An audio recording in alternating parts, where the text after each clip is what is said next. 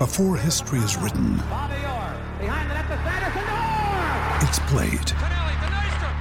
Before it's frozen in time, it's fought one shift at a time.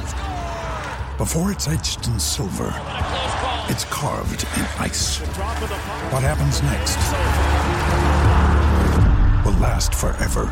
The Stanley Cup Final on ABC and ESPN Plus begins Saturday.